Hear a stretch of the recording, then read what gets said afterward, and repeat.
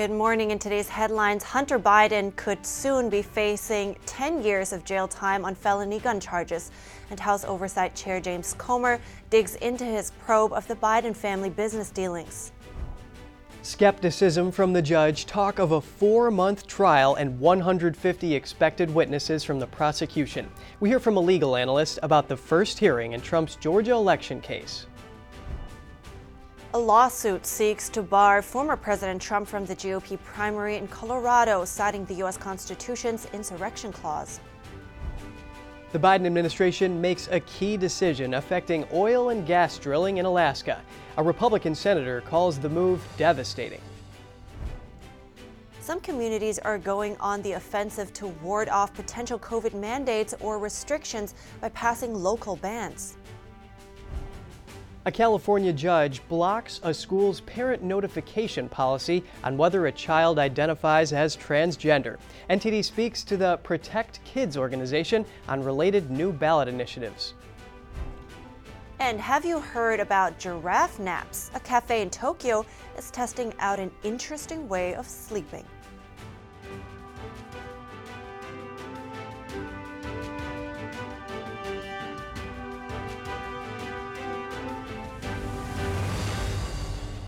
Good morning. Welcome to NTD. I'm Kevin Hogan. Good morning, everyone, and I'm Evelyn Lee. Today is Thursday, September 7th. Well, Evelyn, we have a lot of hard news to break, of course, with the Bidens and Trump topping the news, but those giraffe naps, it's really cool. Napping standing up, I would love to just try that. It would probably be good for the lower back. Oh, yeah, good point. And it sounds completely crazy, but I have to say, I think they made a good point there. Yeah. Which we will reveal later in the show, of course. I see. Well, but today we start off with some news on Hunter Biden's legal troubles that are back in the spotlight. Federal prosecutors plan to seek a grand jury indictment on gun charges before the end of the month. A conviction could carry a penalty of up to 10 years in prison. NTD's Jeremy Sandberg has more on the case. The Justice Department said Wednesday that Special Counsel David Weiss intends to seek an indictment by September 29th under the Speedy Trial Act. Prosecutors didn't say how many charges would be brought. Hunter Biden's gun-related troubles stem from lying on a federal form about being addicted to illegal drugs when buying a revolver. Hunter Biden's attorney Abe Lowell said in a statement Wednesday that the previous deal, quote, prevents any additional charges from being filed against Mr. Biden, and that we expect a fair resolution of the sprawling 5-year investigation based on the evidence and the law, not outside political pressure. Hunter Biden previously reached a plea deal involving a gun charge back in June. It would have allowed him to avoid prosecution if he met certain conditions over a 2-year period. But the deal fell apart in a July court hearing. The judge in the case raised concerns over its legality and the scope of immunity it offered. The plea deal also included him promising to plead guilty to 2 tax misdemeanors to avoid jail time. A federal judge in Delaware dismissed the tax charges last month. It opened the door for new charges to be brought against the president's son in another jurisdiction. Weiss is still considering whether or not to charge Hunter Biden with tax crimes. He said in a court filing last month that a trial is now in order on the tax offenses and that he may bring tax charges in California or Washington, D.C. The House Oversight Committee reportedly asked Hunter Biden's attorneys for documents on the defunct plea agreement on Wednesday and gave them until September 20th to respond, marking a new chapter in the Republican-led panel's investigation into the Biden family. Jeremy Sandberg, NTD News. House Oversight Chair James Comer is digging into his investigation of alleged corruption from the Biden family. He's now calling for the National Archives to hand over emails between President Biden and his son. The congressman says he expects the records will provide further evidence of collusion between Biden family members and then Vice President Biden's office. He says it will prove that President Biden engaged in abuse of power. One example Comer provided is a letter from Eric Schwerin, a longtime Biden family business associate. He contacted then Vice President Biden's office in 2015 with quotes for the White House to use for media about Hunter Biden's role in Ukrainian energy firm Burisma. He received a response from the VP's communications director that said VP signed off on this. Here's Comer on Fox News yesterday about the email. There was no wall between Joe Biden and his son, Hunter Biden, and his shady business dealings. This email that you just posted was one of many, and we believe there are more that the archives are sitting on. Our sources at the Secret Service say that Mayorkas called them to tell them to stop cooperating with Comer and the Oversight Committee. So Mayorkas and Merrick Garland are part of the cover-up. These are the two arguably highest-ranking people in the Biden administration. Comer says Hunter Biden's former business partner Devin Archer testified that Hunter called D.C. the same day as the letter to discuss pressure that Burisma asked to relieve. The National Archives identified over 1,000 emails between business entities tied to Hunter Biden and his father, President Biden, to be turned over after being sued by America First Legal. Many of the documents contain redactions, and about 200 of them have been blocked from release. Next, we have the chance to speak with a judicial scholar on the first hearing of Trump's Georgia election case. We're going to look at what happened and what we can expect going forward. John Malcolm, VP of the Heritage Foundation's Institute for Constitutional Government, joins us live. Good morning, John. Good morning. It's a pleasure to be with you. What do you make of Judge McAfee's skepticism of D.A. Willis's October trial date request for all 19 defendants, saying it's unrealistic? Oh, it's completely unrealistic. First of all, the 4-month estimate is likely to be longer than that. If you're going to have over 150 witnesses and 19 defendants cross-examining those witnesses, I would say it's more likely 6 months. And that did not include jury selection. And jury selection in a case like this would likely take a month or 2 months at least. As well, all of these defendants have been provided with millions of pages of documents. Many of them have just retained their attorneys. They haven't had a chance to review these documents, consult with their attorneys, file pretrial motions, and there will be lots of them, including motions to dismiss on all sorts of grounds. The two defendants who it looks like will go forward, Sidney Powell and Kenneth Chesbrough, the cases against them are more discreet, and they have demanded their speedy trial rights. So presumably they are not going to raise a lot of pretrial motions and want to get this trial done. So they will likely go forward in October. It surprises me, but I think they will. But I don't think there's any way that all 19 of these co-defendants are going to go to trial in October. These co-defendants certainly have a lot to get through, and it's a lot on Judge McAfee's hands. I mean, he's just recently been appointed to the Fulton County bench, and he's probably one of the newest judges in Georgia. So what's the impact of the judge's decision not to separate Kenneth Chesbrough's case from Sidney Powell's? Well, it looks as if the remaining 17 defendants will get a preview as to what the government's case is going to be. One of the reasons why the government doesn't want to do this is that it doesn't want to have its witnesses have to testify 2 or possibly 3 or 4 times, depending on what happens to other defendants and whether they are severed. Every time a witness tells his or her story, that story changes, which makes it easier to impeach them, and there is certainly less surprise to the defendants. So I understand why she would want to try all of these defendants at the same time. But it's sort of her own fault for having charged 19 defendants in a very, very broad-ranging indictment. Talk about broad-ranging. The prosecution plans to call 150 witnesses to the case, as we mentioned. Can you put that number in perspective for us? Oh, that is a huge number. Well, look, she's charged a violation of the Georgia RICO statute. That's the Racketeer Influenced and Corrupt Organizations Act against a presidential campaign, and basically said that anything that happened from the day after the election through Inauguration Day and beyond was part of a racketeering conspiracy.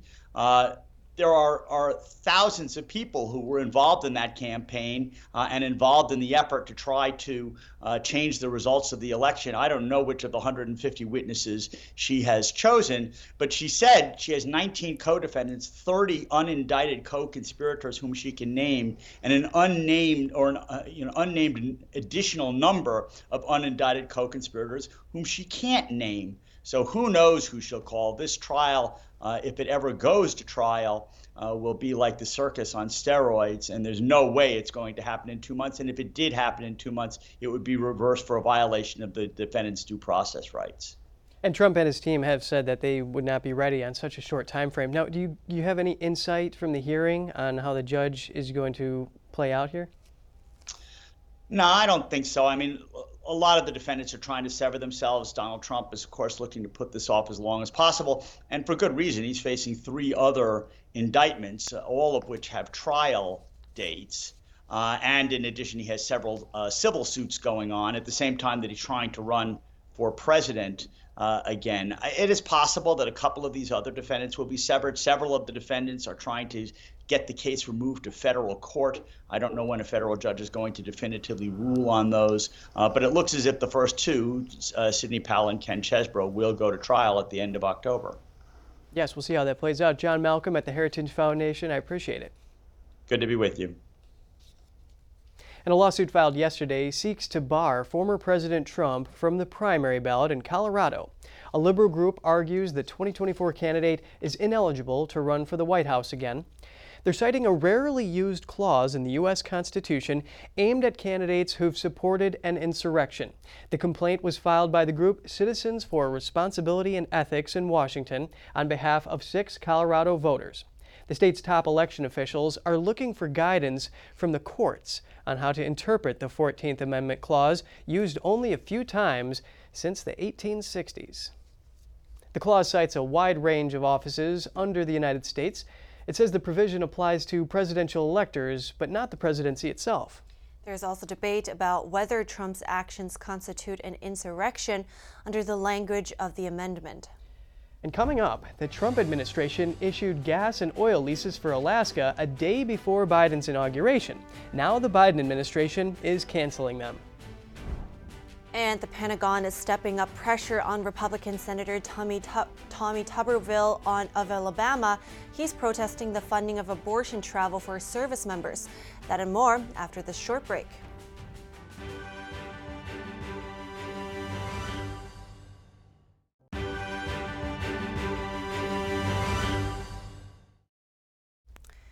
Welcome back. The Biden administration is canceling 7 oil and gas leases in Alaska issued during the Trump administration. NTD's Daniel Monahan has more on the move, which has angered some Republicans. The leases, canceled by the Department of the Interior, cover 365,000 acres in the Arctic National Wildlife Refuge and National Petroleum Reserve in Alaska, or NPRA. The NPRA is a 23 million acre area on the state's north slope. It is the largest undisturbed public land in the United States. The department will also ban new leases on more than 40% of the reserve. President Biden issued a statement saying the U.S. has a responsibility to protect the treasured region for all ages. He says the move will help, quote, preserve our Arctic lands and wildlife while honoring the culture, history, and enduring wisdom of Alaska natives who have lived on these lands since time immemorial. The Trump administration issued the 7 leases to the Alaska Industrial Development and Export Authority one day before President Biden's inauguration. Republican Senator Dan Sullivan from Alaska criticized the move, calling it unlawful and devastating for the state. He wrote on X, "This war on Alaska is devastating for not only Alaska, but also the energy security of the nation." The Earth Justice Environmental Group commended the decision. Group President Abigail Dillon said, "Looking ahead, we hope to see the strongest possible protections for the Arctic Refuge and the Western Arctic in the years to come." However, reactions from indigenous groups were mixed. Voice of the Arctic Inupiat says the decision flies in the face of our region's wishes and self-determination, while another native group called the Gwich'in Steering Committee applauded the action and said oil and gas development would threaten the Gwich'in people's way of life. Alaskan oil production has dwindled in the last 3 decades. The state currently produces less than 500,000 barrels per day of crude, down from more than 2 million in 1988. Daniel Monahan, NTD News. President Biden has rejected conditions of a plea deal for 5 defendants in the 9/11 attacks, according to the New York Times. The 5 are jailed in Guantanamo Bay and include the alleged principal architect of the attacks, Khalid Sheikh Mohammed. The New York Times reported the deal lets them plead guilty to conspiracy in the attacks and receive life sentences instead of the death penalty. The defendants requested some conditions, including not serving their sentences in solitary confinement and being able to eat and pray with other inmates. The White House called the 9/11 attacks the single worst assault on the United States in Pearl Harbor and said the requested conditions are not appropriate for a plea bargain. The Pentagon is stepping up pressure on Republican Senator Tommy Tuberville of Alabama, who has been blocking senior military nominations for 9 months. The Alabama senator says he's holding up nominations over the Pentagon's decision to cover abortion travel costs. He says it's a violation of the Hyde Amendment, which prohibits federal funding of abortion. The civilian leaders of 3 branches of the U.S. military slammed the senator in public this week. On Monday, the Secretary of the Navy, the Army, and the Air Force published an op-ed in the Washington Post against Tuberville. On Tuesday, the 3 secretaries appeared in a CNN interview criticizing the senator. Then on Wednesday, in a rare move, the Pentagon published a news story on its official website highlighting the impact of Tuberville's blockade. Celeste Malloy won a 3-way GOP primary during a special election to replace longtime Utah Representative Chris Stewart. 6-term GOP Congressman Stewart announced his resignation in May. Malloy is a former aide to Stewart. Malloy attributed the success of her campaign to its focus on rural areas, noting her message opposing government overreach struck a chord with rural voters. Malloy is a supporter of former President Trump. She's expected to have a strong advantage in the November special election in the Republican-leaning district. And before we head into break, here are some short news alerts for you. A new twist in the Fat Leonard bribery scandal. The felony convictions of 4 Navy officers were dropped due to information being kept from defense lawyers. The officers were connected to a bribery investigation into a contractor nicknamed Fat Leonard. The convictions were lowered to misdemeanors. Each man pleaded guilty and paid a $100 fine. Police and multiple agencies in D.C. are looking for a homicide suspect who escaped custody. 30-year-old Christopher Haynes escaped from George Washington University Hospital yesterday. The university has issued a shelter-in-place order for the campus. It is unknown whether Haynes is armed, but police advised people not to engage if they see him and to call 911. The manhunt continues for Danilo Cavalcanti, the convicted murderer who escaped from a Pennsylvania prison last week. Cavalcanti has since been spotted in several locations in the area, including someone's home. Hundreds of law enforcement personnel are partaking in the intensive search. Police are looking into whether he managed to obtain a weapon and if he is being helped by someone. 26 million Texans can now relax after the Electric Reliability Council of Texas lifted its emergency usage alert. The recent heat wave caused an all-time record high peak usage. The power company avoided shortages by bringing all available generation online and releasing their remaining reserves. That Fat Leonard scandal really is crazy, and just prosecutorial misconduct put an end to it. Well, yeah, he bribed officers with millions in cash for classified documents. Very serious. And China's Huawei back in hot water. Lawmakers say the company used U.S. chip technology it was barred from using. We speak to an expert to find out more.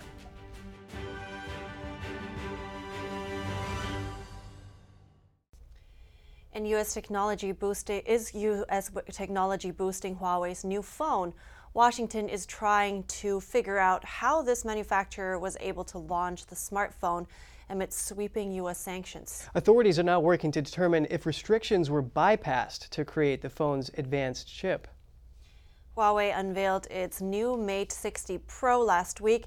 It contains a chip believed to have been made by top Chinese chip maker SMIC, with a tech breakthrough that has left many wondering how it was realized. Representative Mike Gallagher called on the White House to end all export sales to Huawei and SMIC.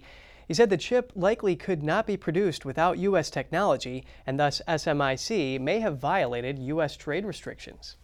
Huawei was put on the U.S. trade blacklist in 2019 due to national security concerns, as foreign suppliers must obtain special permission to ship goods to it. SMIC was also placed on the NTD list in 2020 due to concerns that it could divert technology to the Chinese military. But reports have shown that suppliers have obtained billions of dollars worth of licenses to sell U.S. technology to the two companies. The U.S. Commerce Department didn't immediately respond to a request for comment.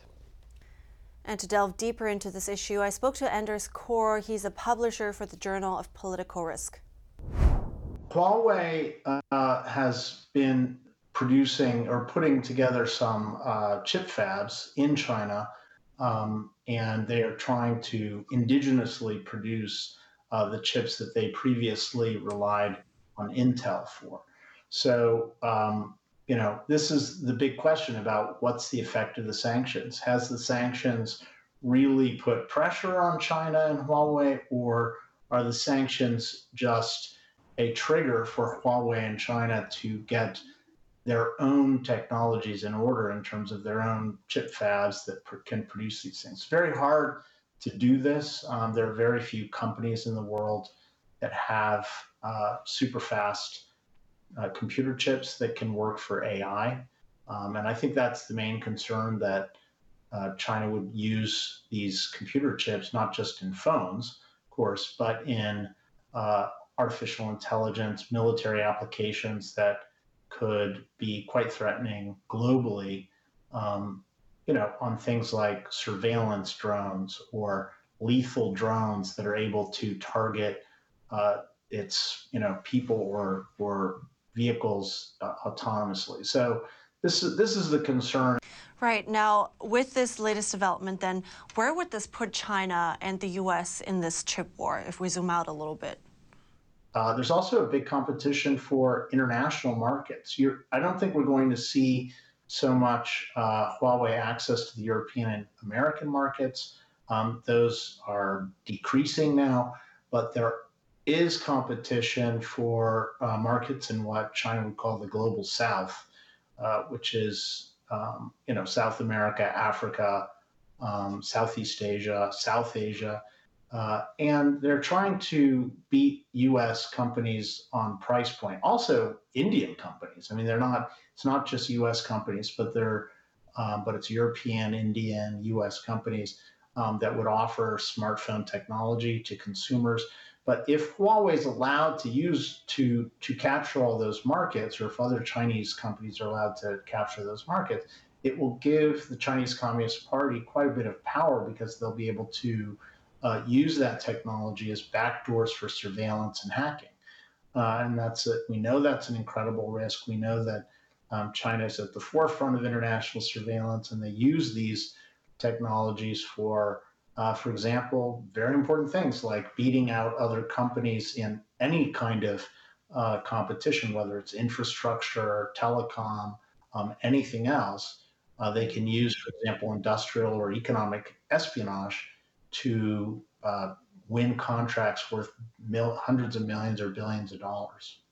Well, thank you so much, Anders Kaur. I really appreciate your time and insights today. Thank you so much. And now to some short headlines from around the world. Russia has called the U.S. supply of depleted uranium weapons to Ukraine a criminal act. The Pentagon this week announced a new security package worth up to $175 million for Ukraine, including depleted uranium ammunition for U.S. Abrams tanks. Critics say dangerous health risks arise from depleted uranium dust. The UN has found no substantive link between the munitions and serious poisoning. And the remnants of Typhoon Haikui drenched South China for a third day since making landfall. Its storms flooded parts of southeastern Fujian province, damaging over 2,500 homes and forcing almost 300,000 people to evacuate. Streets in the cities of Fuqing and Yantai turned into rivers due to torrential rains. Japan hopes to become the world's 5th country to land on the moon early next year. It launched a lunar exploration spacecraft yesterday aboard a homegrown rocket. Japan's lunar track record isn't great. 2 landing attempts over the past year both failed. The rocket carries an X-ray telescope to explore the origins of the universe. And Evelyn, there are a lot of concerns about U.S. weapons going to Ukraine. I mean, first it was cluster munitions, which endanger civilians later on down the road, and now it's these depleted uranium ammo. That's right, and it was the EPA, as we've just heard briefly, that the depleted uranium is a health hazard in the body, and that's especially for the kidneys. Right, yeah, very serious.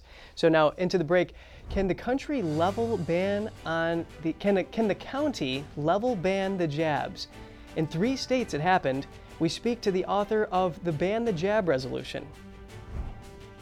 Girls' sports, cross-sex procedures, parental notification. Children are the focus of 3 new ballot initiatives in California. NTD talks to the Protect Kids organization.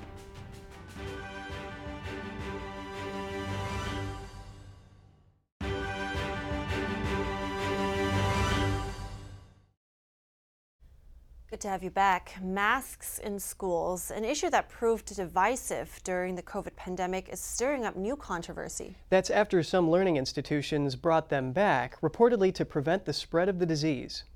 One such school is in Maryland. Rosemary Hills Elementary School has mandated that students and staff in a kindergarten class wear masks for 10 days.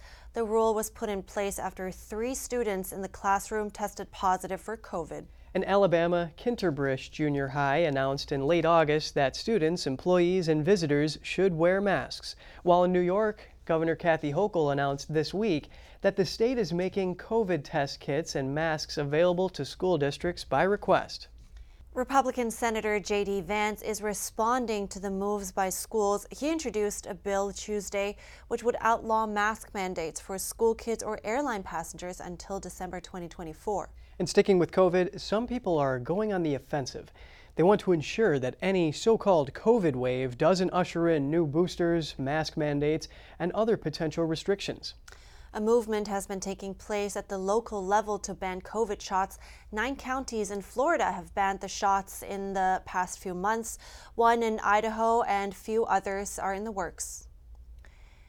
And yesterday night, another county has passed the resolution, this time in Texas. And we have many questions, so we're bringing in Joseph Sansone, the author of the Ban the Jab resolution. Good morning, Joseph. It's really good to have you this morning. But first off, please tell us more about the resolution. What does it mean once the county has passed that resolution, as in what changes? Okay, so this is last night, Indian River County was the 10th Republican Party in the state of Florida to pass these resolutions. What these resolutions are is official declarations by the Republican Party declaring COVID-19 injections and all mRNA injections to be biological and technological weapons. And we're calling on the governor to immediately prohibit the distribution of these weapons and for the Attorney General of the state to confiscate the vials and conduct forensic analysis. And this resolution was endorsed by Dr. Francis Boyle. He's the Harvard-educated law professor that wrote the 1989 Bioweapons and Anti-Terrorism Act. He's arguably the world's leading legal expert on biological weapons. And I gave him Florida law. He evaluated it, and he said that these injections meet the definition of biological weapons according to state law and the federal law he drafted. And so we've got counties as far away as Oregon have passed this, and the Idaho Republican Party has passed it as well. So these are official statements from the party, not the county itself. But we're going to continue to build pressure. What we're not going to do is we're not going to debate whether these biological weapons should be mandated or not. We're going to start asking the question, who do we need to investigate and who do we need to prosecute? Right. And before that, there's one very significant issue, too. What does it mean for the people on a practical level? Well, on a practical level, this is not the actual, we're working on ordinances at the county level too, but none of those have passed yet. But what this is doing is putting both pressure on our elected officials and also giving them cover to act. I mean, at some point, the governor of the state of Florida is going to need to act here because his own party is beginning to say that these are weapons of mass destruction and they need to be halted. Now, on a separate action that we're doing through nationalarm.org is we've presented an 83-page document with 149 exhibits of evidence of these crimes to 4 states so far: New Jersey, Florida, Idaho, and Texas. And what we've done is we've presented this grand jury petition to county prosecutors across these states and state attorneys, as well as the governor, the attorney generals, as well as the county sheriffs. So that's a separate action, but that's giving a lot of the evidence out there as well. To date, no government entity itself has taken action yet, but we're going to continue to put pressure on them until they do take action, because this is a movement that's growing, because more and more people, we're seeing more people being disabled. We're seeing more people being dying from these injections. Right. And can we delve deeper into this part? Because I hear you mentioning the word bioweapon a lot. So Can you go into depth about the evidence that you presented on your end to pass this as a classification? Yeah, so there's a quite just for one, if you look at the law, a biological agent that's harming people in mass and people are dying in mass, that alone would make it qualify as a biological weapon. But one of my colleagues, Dr. Anna Mahalchia, she has documented using dark field microscopy the self-assembling nanotechnology that's in the injections and in the blood of the vaccinated and even the unvaccinated from shedding. And what she documents is the self-assembling technology and creating these hydrogel mounds that actually create these blue fibers that are actually forming these biosynthetic blood clots. So that's videographic evidence right there. And then you got the VAERS data, which is being suppressed anyway. You've got, the turbo cancers that we're seeing out there. You've got, it's not normal for young people to be stroking out and dying of heart attacks. This isn't normal, and we can't look the other way anymore. Now, we have a couple seconds left. Are there any other Sure. counties in the works at the moment? We're hoping for a couple more to pass this month. We're hoping for another state to pull it off. We got people working in Texas. We got people working in Tennessee. So this is a somewhat decentralized effort because it's a very bottom-up grassroots effort. But we do got people working actually across the country on this right now. We had the Ohio, a friend of mine confronted the Ohio Attorney General the other day about the young people dying and being injured from these injections, and asked when's he going to investigate. And his response was he didn't have the authority to do it. That's not okay. That's Well, not okay. Well, we will keep an eye on this. Thank you so much, Joseph Sansone, for this update. Thank you. From public health to the border crisis, a federal judge has ordered Texas to remove the floating barriers in the Rio Grande River. They're designed to stop illegal immigrants from crossing the river at the Texas-Mexico border. The issue has been in the courts since July. A lawsuit accused Texas of violating the Rivers and Harbors Appropriation Act by placing the buoys in U.S. water without permission. Texas Governor Greg Abbott says the buoys are intended to keep illegal immigrants from crossing into Texas from Mexico. Texas already appealed the judge's order. The governor's office said the state is prepared to take the fight all the way to the U.S. Supreme Court. A California judge yesterday temporarily blocked a local school district's parent notification policy. The policy requires schools to notify parents when their child identifies as transgender. NTD's Daniel Monahan spoke with representatives of the Protect Kids organization, which supports such policies and recently launched 3 new ballot initiatives in California. School District Trustee Jonathan Zachrison is one of the proponents of the initiatives. The School Transparency and Partnership Act is the first one. It would require that schools notify parents if their child wishes to be treated as transgender at school. So as soon as the school gets involved and the kid says, hey, I want to go by this new name, I want to use these pronouns, I want to use these opposite sex facilities because I'm really the opposite gender, that's when these parents would be notified by the school. Zachrison says the initiative also requires parental involvement in determining how the situation will be handled at school. So it's not just a phone call to the home and says, hey, by the way, your daughter's now using the boys' bathroom. It's, hey, your boy wants to use the boys' bathroom, wants to use this. Let's sit down together and come up with a plan that's going to work best for your child. The second initiative is the Protect Girls Sports and Spaces Act. That would repeal a law that was passed 10 years ago that said that schools must let kids choose the bathrooms and locker rooms and sports programs that match their gender identity, even if it's different than their biological sex. Protect Kids member attorney Erin Friday discusses the initiative. This initiative is to bring back biological reality and biological truth that male bodies and female bodies have differences.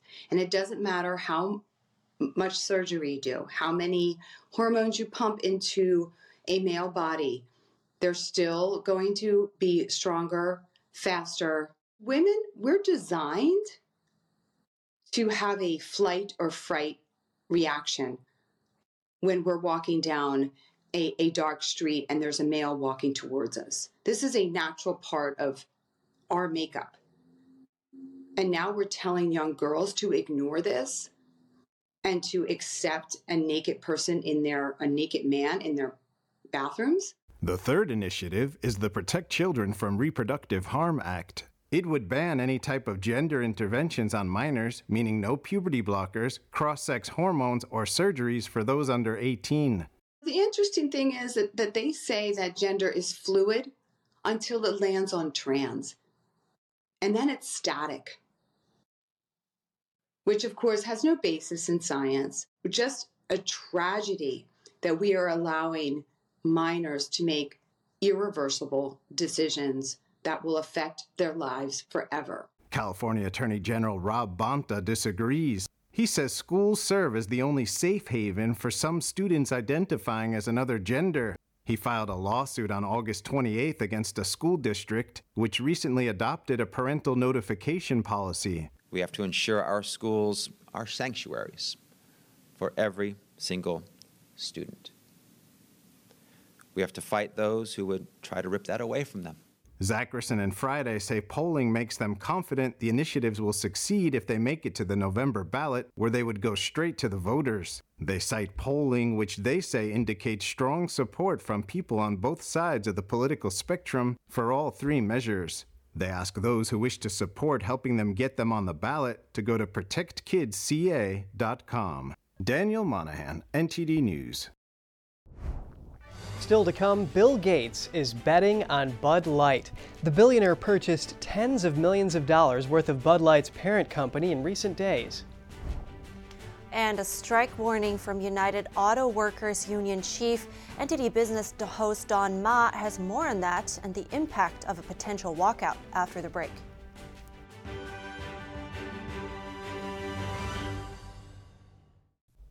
It's good to have you back with us. The head of the United Auto Workers issued a stark warning for Detroit automakers yesterday. He says the union will go on strike if a new agreement isn't reached by the time contracts expire next week. We're bringing in NTD Business host Don Ma to discuss this. Good morning, Don. Good morning, Kevin. Man, it's hot out there today. Yeah, hopefully you're staying cool. So can you tell us more about this situation here? Yeah, sure. So the president, Shawn Fain, made it very clear that the union would strike if any one of the companies don't reach a tentative deal by the time their national contracts end. And the companies in question are General Motors, Stellantis, and Ford. So contracts with the three companies expire at 11:59 p.m. on September 14th.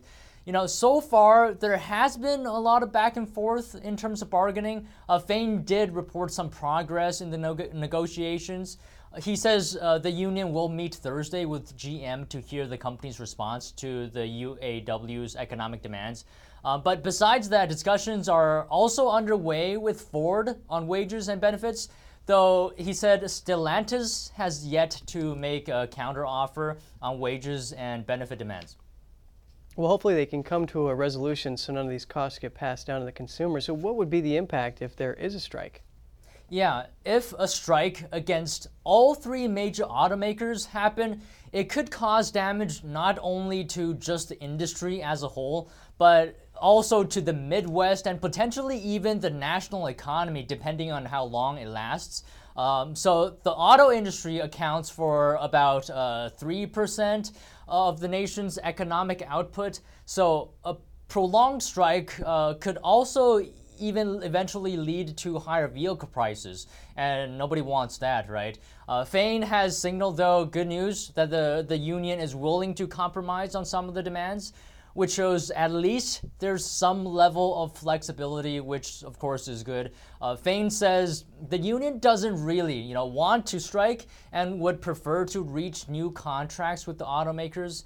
Some of the union's demands, by the way, include a 46% across-the-board pay raise, a 32-hour work week with 40 hours of pay, and the restoration of traditional pensions for new hires, and among other things.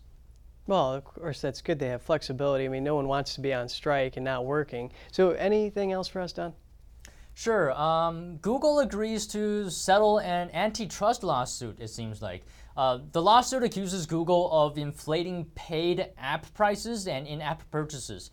New York, California, and other states are parties in the lawsuit. The settlement is in principle only right now, but the attorneys general involved said more information will be made public in the next 30 days. Google said it had no comment at this time.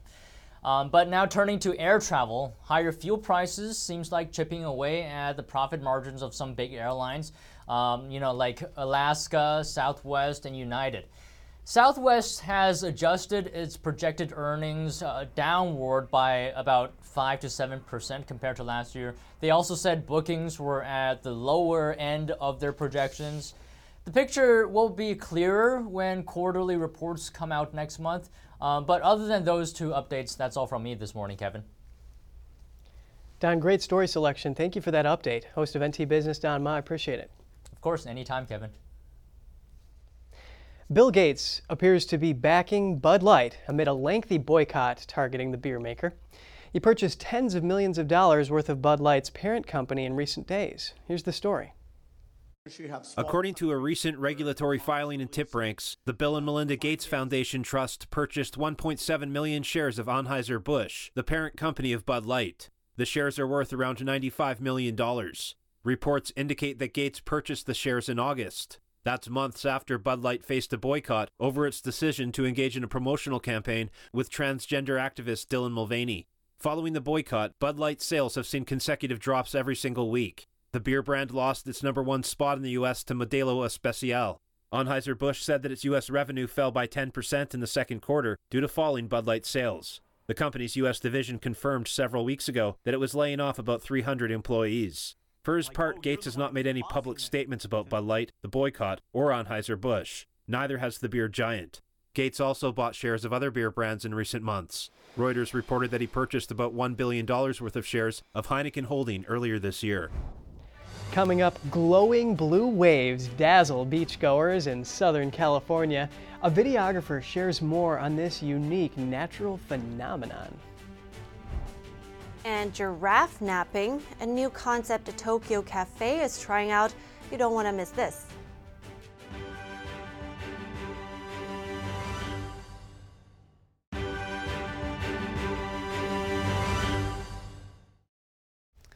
Good to have you back. Is it movie magic or a natural wonder? In an almost special effects-like display, glowing blue waves recently decorated a number of Southern California coastlines, mesmerizing beachgoers for about a week. NTD's Jason Blair spoke with a videographer who was lucky enough to capture the unique phenomenon. Glowing bioluminescent water along the coast of California recently dazzled visitors in a few areas along the southern coast. We were really fortunate to find this pool of water that was stationary for a while, and it had tons of bioluminescence in there. So anytime you touched the water, it just glowed like crazy. Patrick Coyne has been capturing the elusive phenomenon for the past few years. It's very random when it does happen, and there's really no way to predict it. The only way that we really know that it potentially might happen is if we see a red tide during the day. Bioluminescence is caused by dinoflagellate algae, which during the day turns the ocean red, but at night glows blue when ruffled up. In some areas like Florida, it's more predictable to find, but due to various factors like tides and winds in California, it's a rare treat. And 9 times out of 10, it leads to nothing. But obviously, it's that one time that makes it count. In 2020, there was a super bloom, and Coyne, with some friends, spotted some dolphins swimming with the bioluminescence. And obviously, I'd never seen dolphins swimming in bioluminescence before, which was just one of the craziest experiences I've ever personally had. Coyne says finding and capturing the natural wonder is something he'll never get tired of. He loves the chase, experiencing it, and being able to share his footage. Jason Blair, NTD News, California. Cool story. So Evelyn, before today, had you ever heard about giraffe naps? Nope, no clue. Okay, well, I'll tell you about it. This is a company in Tokyo, and they're testing and marketing a new way for people to grab a nap, and that's while standing up. So let's take a look. Many of us living modern lives are just not getting enough shut-eye. But if you happen upon this cafe in Tokyo, you may just rise to the ranks of the well-rested. Are giraffe naps the answer you've been searching for? Every day, giraffes sleep while standing up for about 20 minutes, just like that. 20 minutes a day is just right for a nap. That's why we call it the giraffe nap, because of the way giraffes rest. The sleeping pod is designed for one person. It has cushions for your knees and behind, and a fold-down headrest. The thing is, if you lie down to rest, you could easily sleep for 1 or 2 hours, which would have a negative impact on your sleep during the night. We've promoted the idea of sleeping while sitting, but with this giraffe nap, you can stand and sleep. It's great for a 20-minute nap, so we ordered it. Customers' initial reviews are favorable. It was my first experience of sleeping while standing up. My body weight was more supported than I expected, and I was able to get some rest. The pod maker plans on marketing them to offices and hospitals, and it may just take off. Data from an OECD survey shows out of 33 countries, people in Japan slept least. So when in Tokyo, grab a nap in your knapsack. The trial's on until mid-September. Genius. Yeah. Let me tell you, I think they make a good point, because if I lie down to take a nap, good luck with waking me up after that. So yeah, it's easy to just catch a lot of Z's when you go on nap. And I wonder if those pods, which are pretty cool by the way, are soundproof. Yeah, good question. That would kind of defeat the point, right? Because then you're not supposed to get too deep into sleep. Or you wear like little headphones, and it looks like there's a little window to look in. I'm not sure. I didn't see it quite clearly, but it looks like there is a window and everything. That's a nice design. Yeah, they probably have thought of it. All right, that's all for today's program. We'd love to hear from you at goodmorning@ntd.com, so write us an email if you'd like. Thanks for watching. I'm Evelyn Lee. And I'm Kevin Hogan.